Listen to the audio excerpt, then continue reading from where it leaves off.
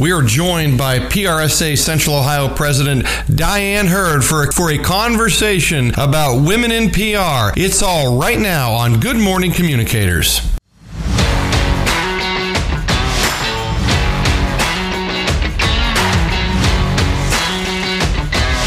Welcome, everybody, to Good Morning Communicators. My name is Michael Van Est. Thanks for listening. We have an excellent show for you today. We are joined by the current president of PRSA Central Ohio and vice president of Inspire PR Group, Diane Hurd. Diane, welcome to the show. Thank you so much for having me. I'm glad to be here today. March, as we know, is International Women's Month. And I want to start with asking you, Diane, what does it mean to be a woman in PR? Sure. Well, it's a really interesting and exciting time to be in the public relations industry. And as we commemorate Women's History Month, I am so thankful for the women PR trailblazers who have broken through so many barriers and who have really paved the way for this next generation. You know, PR is definitely a more female-dominated industry today, but there are still so many obstacles. You know, looking at my own PR journey early on, there were some times when I would show up to meetings and, you know, the eye contact is only with the male partners, or I've received comments of my age and how young I am as if, you know, I'm not qualified or experienced enough to be at the table. So I do think women have made great advances over the years, and we've really worked hard to empower one another and to support each other to rise to those leadership positions. So I do think there are a lot of opportunities, and I'm just thrilled to be a part of that industry and that growth. You said that when you were coming through the ranks in your career that some people would not make eye contact with you. When did you start to see that begin to change over the course of the years? And I would say I am pretty lucky in the fact that it didn't happen too often. I know others have had different experiences and a lot more challenges. That feeling of the boys club and things like that, there have been encounters where, you know, women at the table were perhaps, you know, that focus was more on the male perspective. So I think over time, women have really gained more confidence and taken more risks to, you know, solidify our seat at that table and to show that, you know, we do bring wide perspectives to it. In your opinion, how have women broken barriers and just shattered the stereotypes within the public relations field? Sure. The career path for women in communications has certainly been met with many challenges and barriers over the years. While the PR industry is predominantly comprised of women, you know, men still hold the vast majority of top leadership positions. With that being said, there's definitely progress being made for women breaking through barriers. More companies are starting to recognize and promote individuals based on the merits of their work performance and skills versus on gender, which is great. Additionally, women are taking more calculated risks and are proving why they deserve a seat at the table, and they are influencing that conversation. So looking even here in Central Ohio, it's inspiring to see how more women are taking the reins as agency owners or stepping into some of those top leadership positions. Something else that I really admire is just how supportive women in the industry are of each other.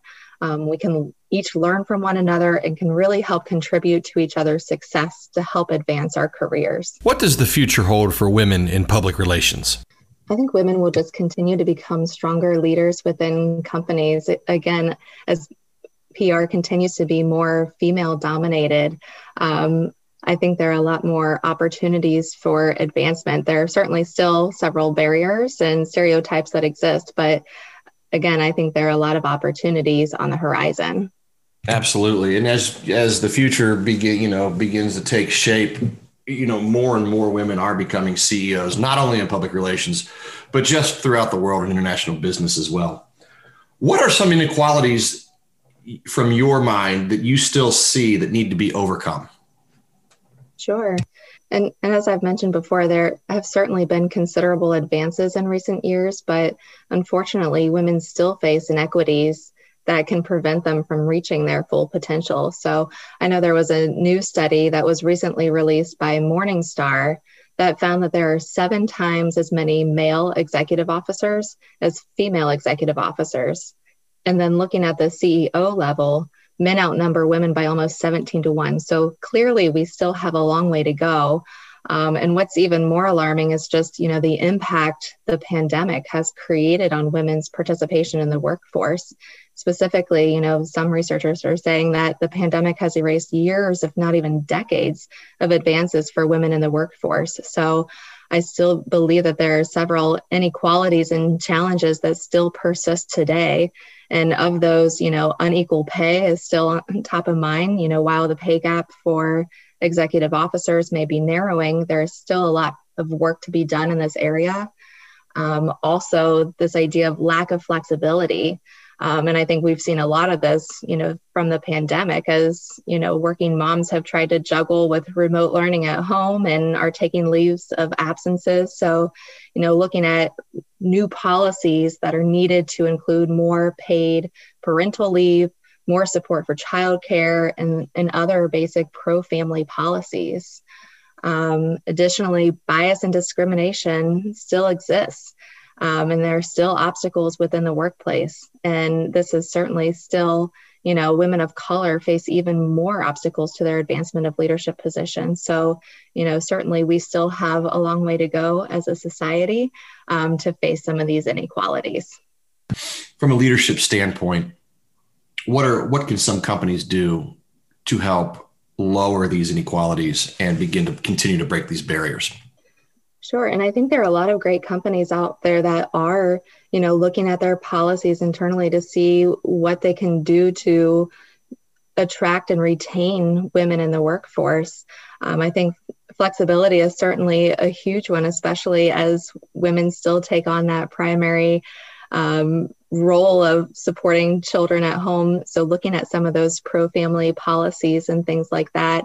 And again, just looking at advancement and looking at that pay gap and promotions and just, allowing women to advance where they are in their positions. What changes have you seen for women in PRSA, both nationally and locally here in Central Ohio? If you look at the history of PRSA, specifically looking at our Central Ohio chapter, for a long time, it was a male-centric organization. Our chapter had its first female chapter president in 1958, but there wasn't another one until almost 2 decades later. So looking at our PRSA chapter's membership base today, I'm really proud that our membership has evolved and it is becoming much more woman-dominated. In fact, about 3/4 of our chapter's members are women, and that's a trend that likely will be continuing for some time to come. So we've also seen this evolution from a national PRSA perspective. With the announcement earlier this year of Linda Thomas Brooks named as PRSA CEO. So it's so great to see women in these top leadership positions. But again, there's still so much work to be done, especially as it relates to just ensuring that we have diverse viewpoints and perspectives at the table. And that's why I'm really excited for some of the initiatives that our chapter is implementing, especially from a D&I perspective. So I know our chapter's D&I committee is working on building out a plan and strategies now. And they've also been implementing some specific programming around these issues as well. What advice can you give an aspiring woman looking to start their career? And one of my favorite quotes is from Michelle Obama, who says, "There is no limit to what we as women can accomplish." And I just really love that. And I would certainly encourage aspiring women who are just starting in their careers to surround yourself with people who lift you up. I'm very fortunate to have had strong mentors in my life who have provided support and advice and have just really helped me push outside of my comfort zone. It's really the reason why I am where I am today. And, I'm a proud mom of 3 boys and have been able to juggle that with working full time and volunteering in leadership roles with various organizations. So, I really have my mentors to thank for their encouragement and advice over the years. So I would encourage you, get a mentor, get 2 even. A mentor can be of support to you throughout the job search process, for providing guidance on an issue at work, helping to offer advice on getting a promotion, or just being a sounding board for you.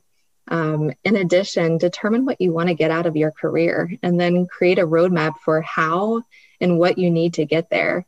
I believe confidence goes a long way, and I encourage women to speak up and to own their own voice. Don't be afraid to bring new and innovative ideas forward.